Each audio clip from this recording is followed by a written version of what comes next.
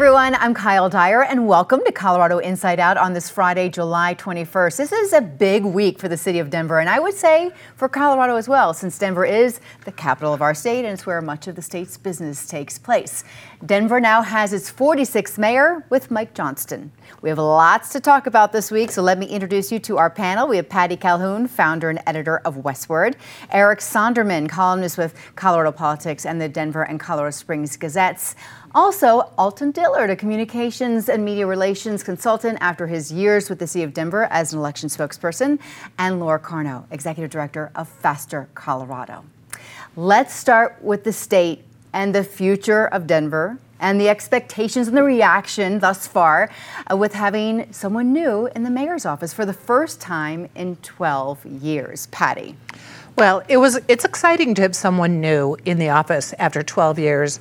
And you look back very slowly if you happen to watch Michael Hancock's movie, Denver Rising, but you look back over the last 12 years, and it's been really, really a tough time for Denver. You remember coming out of the recession, but Hickenlooper had kind of pushed things along. We had all the millennials coming here and loving it, and now we kind of leave with this weird narrative of Denver in decay. So the first day of Michael Johnston in office was great because you had a very good swearing-in ceremony, blessedly inside at the Ellie Calkins, and you look at what the Denver Performing Arts Complex looks like these days, and it's very active, and it's full of free events and as well as paid events. That's great.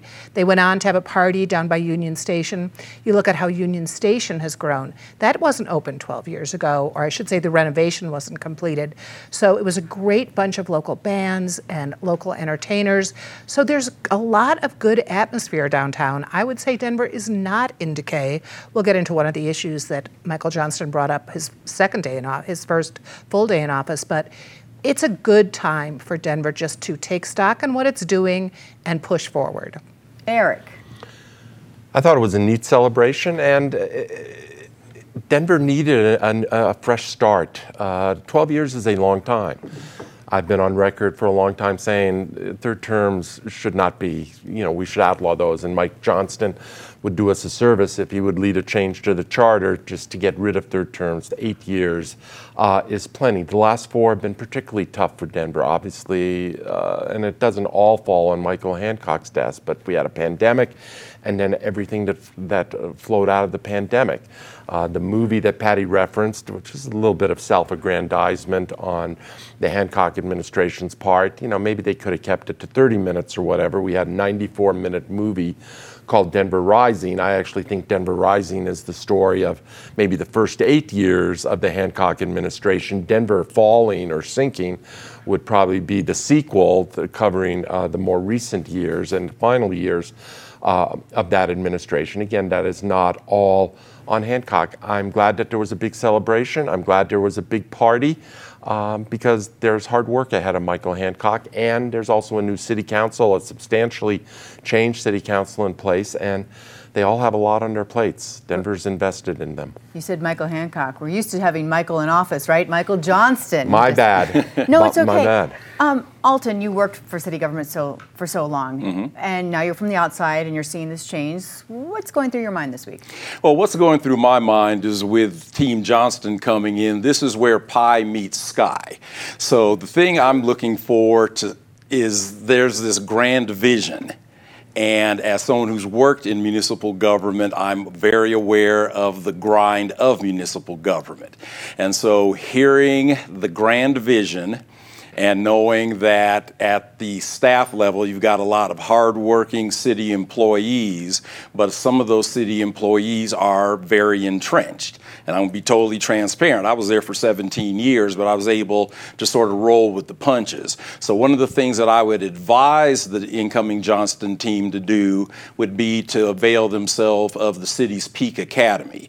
The city's Peak Academy uses Six Sigma process improvement techniques, and they are able to drop literally a rapid improvement team into different agencies. And that's how I think they're going to be able to bridge a lot of these new visions with someone who's used to doing the same thing the same way for 30 years. Okay, Laura. Yeah, I think something that'll be interesting to watch. It was well reported that Johnston hired as his chief of staff somebody who comes from a political background as opposed to an administration of government or the city background. And Denver's a huge city. It's very complex. There are lots of problems. It's led to speculation that this is day one of Johnston's campaign for governor, that he's keeping the political focus around him as opposed to the more of that governing focus. So that's going to be really interesting to watch, to see how that affects decisions that are made in the coming months. Let's dive a little bit deeper, though, into how this coming Monday, the 24th, the city's Emergency Operations Center will activate to assist the city's homeless. Eric. Well, I think Alton, who will come after me, has more details of exactly what this emergency declaration means in terms of very tangible, how the city Emergency Operations Center responds. I think this was an interesting play by Mike Johnston. Let me get the last name correct this time. By Mike Johnston on his first full day in office to dramatize the issue. Obviously, it was a centerpiece of his campaign. It will be a significant measuring stick of the success of the Johnston administration. He has set a very high and ambitious bar out there, and people are going to hold him somewhat accountable to that bar. The proof will ultimately be in the pudding of whether he can deliver and end homelessness or even just very, very tangibly reduce homelessness. I do think there is probably more symbolic value than anything else in this emergency declaration. If you look to the city of Portland, Oregon, they've been under an emergency declaration since 2015, which has been renewed, I believe, 5 or 6 times. And yet, homelessness is nowhere near under control in Portland. It has continued to expand. So the declaration itself doesn't do anything. It's everything that will now follow. When you have an emergency declaration like this, essentially you're in a mode called Save the City. So it doesn't make any difference if you're a city attorney, clerk and recorder, Parks and Rec. That all goes out the window. You were detailed to a Save the City response. So the emergency declaration does a couple of things. It helps free up funding, but then it also pulls those resources together. So here's a couple of for instances. Of course, it was activated for some long-term things like the COVID response, but there were also times like the still unsolved Emerson Street fire, the bomb cyclone of a few years ago. So something as simple as like, okay, we've got a power outage in this senior high rise. Let's grab some buses. Well, who do you get them from? So there's representation from RTD in the room. There's representation from the city budget office in case they have to write a quick check to be able to make some of these things happen as far as pulling in resources. As we mentioned, we have a new city council. There's a city council liaison in there. There's utility branch liaisons. And so if you ever get a chance just to even Google it, you will see a bunker full of people in color-coded vests, and each of them, including the folks in the communications wing, have a specific duty. And it's one of the things I always found so interesting is like, you truly are in Save the City mode. That's why I'm quoted in a few places on the issue of homelessness, which is not in my swim lane, but I was the spokesperson on duty during the pandemic when they opened up the National Western Center and the Coliseum, which is another example of how you rapidly respond to an issue. Interesting. Thanks. Laura. Yeah, I look at the potential solutions to homelessness, and obviously nobody's completely figured this out because we have homelessness.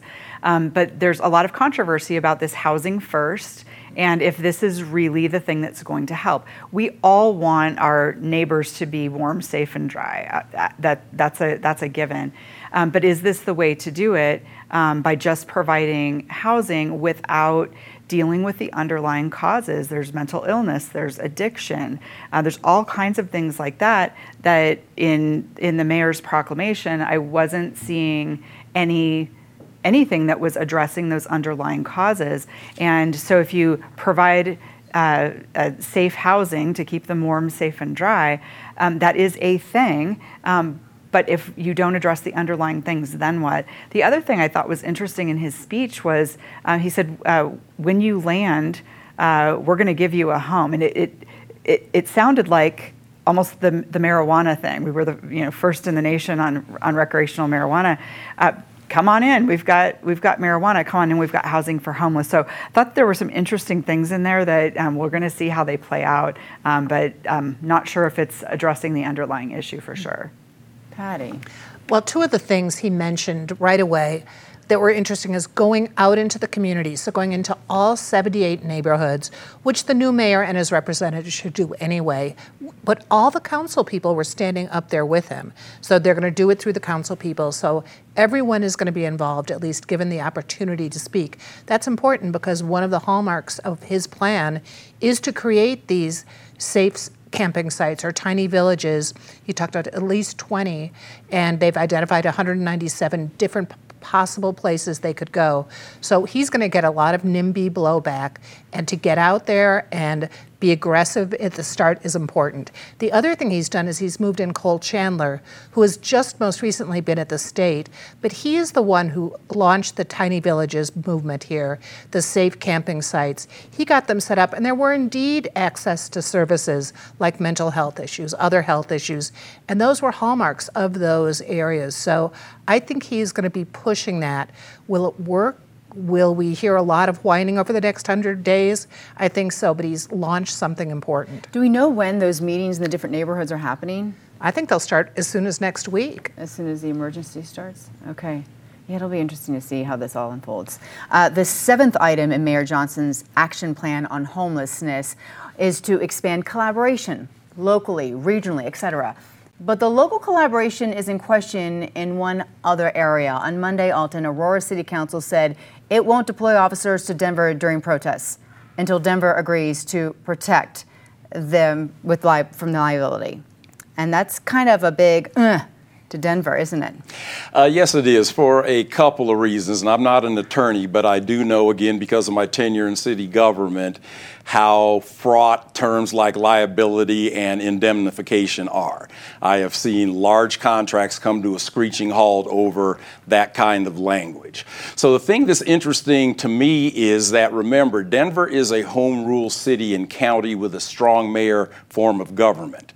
In Aurora, Mayor Kaufman is part of the body of the Aurora City Council. And I've always found his, I wouldn't necessarily call it rise, to be fairly fascinating, because people are like, well, how would someone who's a conservative like Kaufman get elected in a diverse city like Aurora?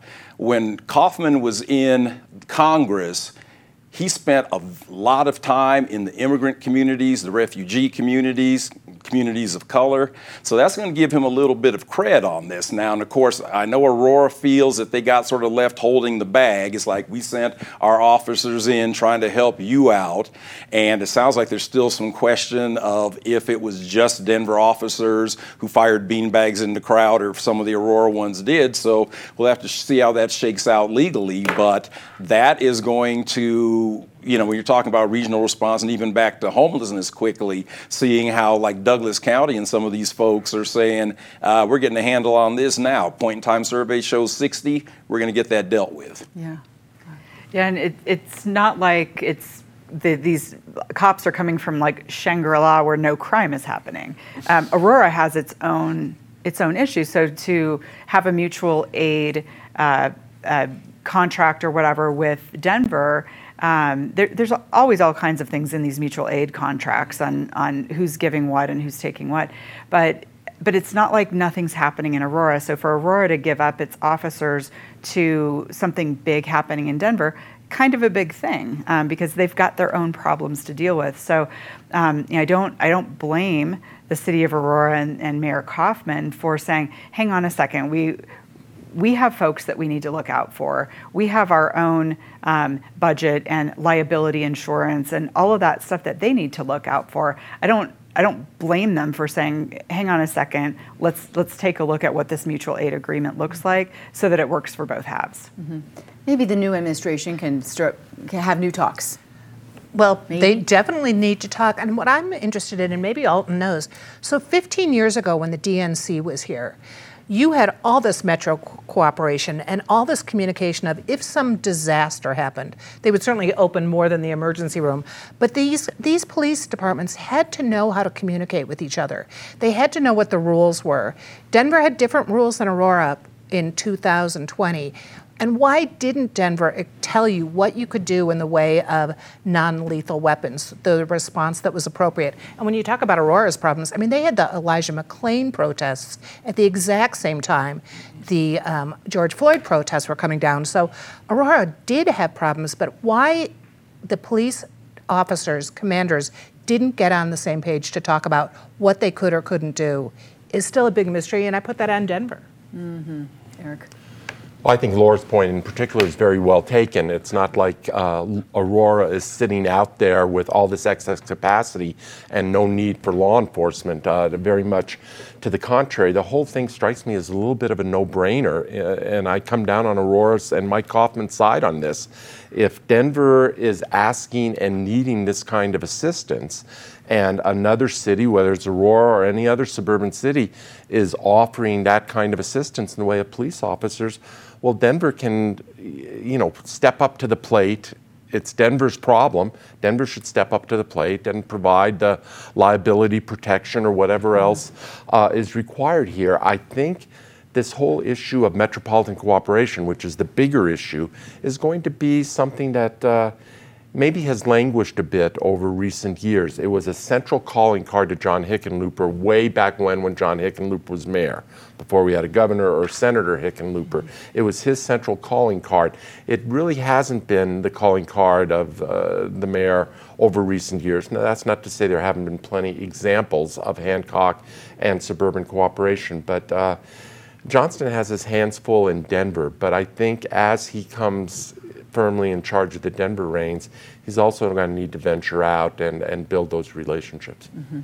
Now let's talk about an issue that is affecting people in all of Colorado's 64 counties, our property tax assessments. Laura, the number of protests filed with county assessors has shot up 300%. Yeah, I was at a meeting last night with my county assessor, and she looked exhausted. And she talked about the numbers just in my small rural county, and the big counties are just really out of control. What that tells you, though, is this issue is hitting absolutely everybody, including people who rent, because increased property taxes are passed along to renters. So this is really hitting everybody. The thing to watch is this Prop HH that's going to be on the ballot in November is being sold as rainbows and unicorns, and we're going to reduce your property taxes. And that's the first part of it, the rainbows and unicorns. What follows after is, and you're giving up your taxpayer refunds under the Taxpayers' Bill of Rights. So people need to know that. There's finally been some polling. David Flaherty at Magellan Strategies did some polling. What do people think just on the ballot language versus when they're a little bit more informed about it? And all of a sudden it is upside down for the HH proponents. So it's going to be very interesting. I think there's going to be a lot of money on both sides. And I say voter beware here. Mm-hmm. Patty? Well, everyone's using food analogies, pudding and pie, but I'm going to say this is sports. It was a Hail Mary to get HH on the ballot because the legislature hadn't worked out this crunch that they knew was coming with property taxes and with these high assessments that were coming. People still don't know what their taxes ultimately will be. They just know they saw this huge valuation coming through. So you have to feel bad for already beleaguered county assessors' offices, which have until the 15th, I think, of August to go through all this. And then you're going to have upset people because the majority of them will not be accepted, the protests. So you're going to have people going into this November vote really upset with all their elected officials and trying to figure out exactly what that ballot measure means. I think the whole issue of property taxes is the sleeper issue in Colorado these days. Yes, there's homelessness, there's crime, there's ongoing debates about marijuana, there's certainly cost of living issues. Property taxes are part of that cost of living issue. I think in terms of if there is any issue that keeps Democrats, starting with the governor and on down, maybe up at night worrying about their majorities or worrying about their hold on power, Now, their security blanket is that the Republican Party in the state is completely inept. But the one issue out there that I think is a threatening issue is the potential for a property tax revolt.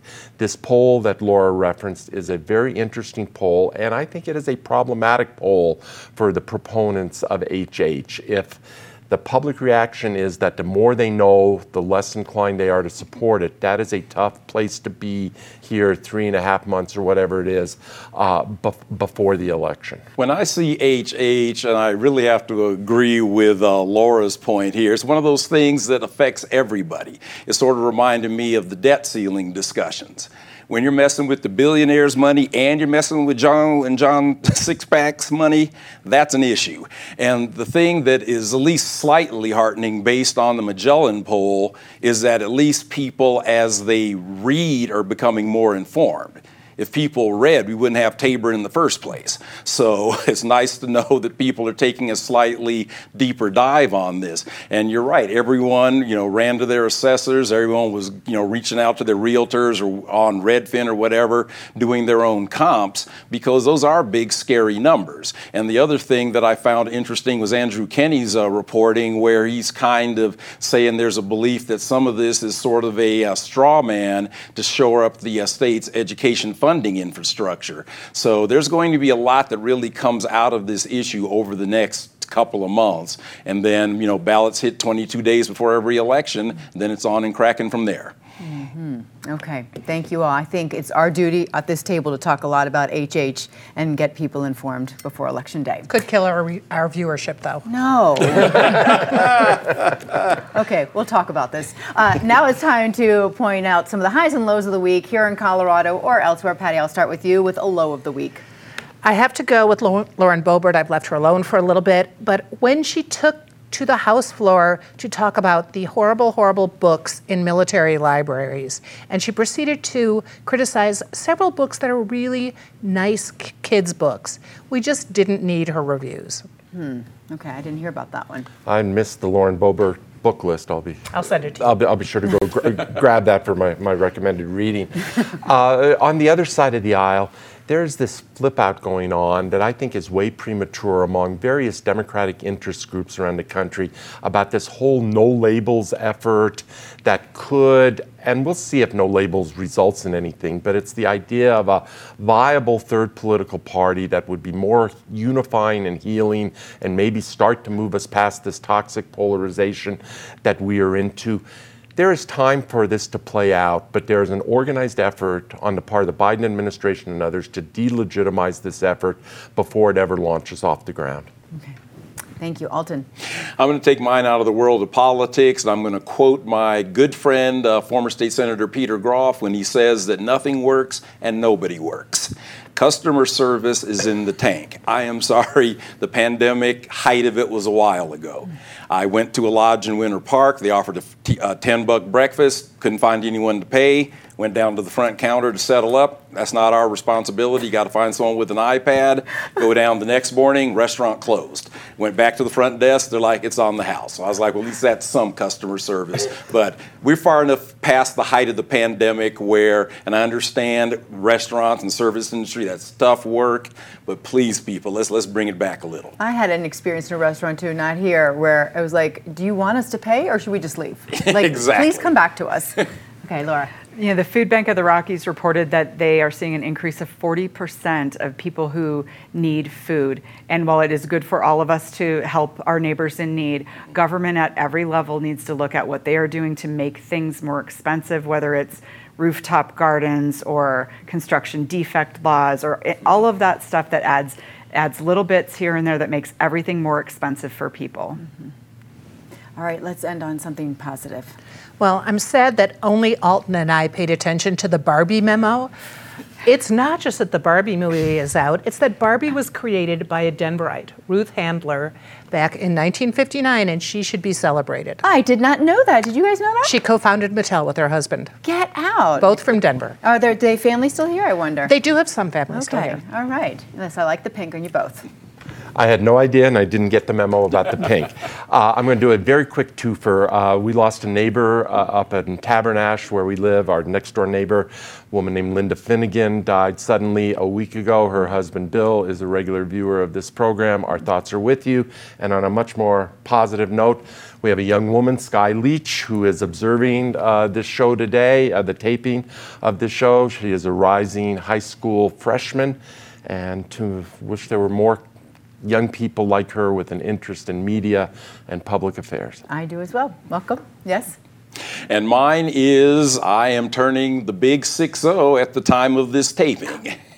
Oh, excellent. Thank Happy you. birthday. Thank you. And so, as I like to say, the mind says 40, the back says 80, and I'm splitting the difference.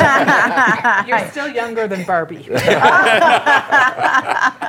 Laura? And speaking of helping our neighbors, there is a critical shortage of blood, and this is something that almost everybody can get involved with to give blood. My husband and I are going in next week for our next bout, and this helps accident victims, surgery, people undergoing surgery, babies, helps everybody. None of it goes to waste, so call up Vitalin or your local blood bank and give blood. Thank you. My baby, when she was younger, needed blood transfusion, so thank you. Yes, ma'am. And to everyone out there. My positive is just the appreciation for history and the joyous reaction to when Colorado went Major League. Since its release last week, the documentary captures the can-do spirit of Coloradans 30 years ago, which led to us getting our own Major League team, the Rockies. So when Colorado went Major League, we'll be showing here on PBS 12, so thanks for that, PBS 12, on Monday night at 8 o'clock. I hope you all catch that hour-long program.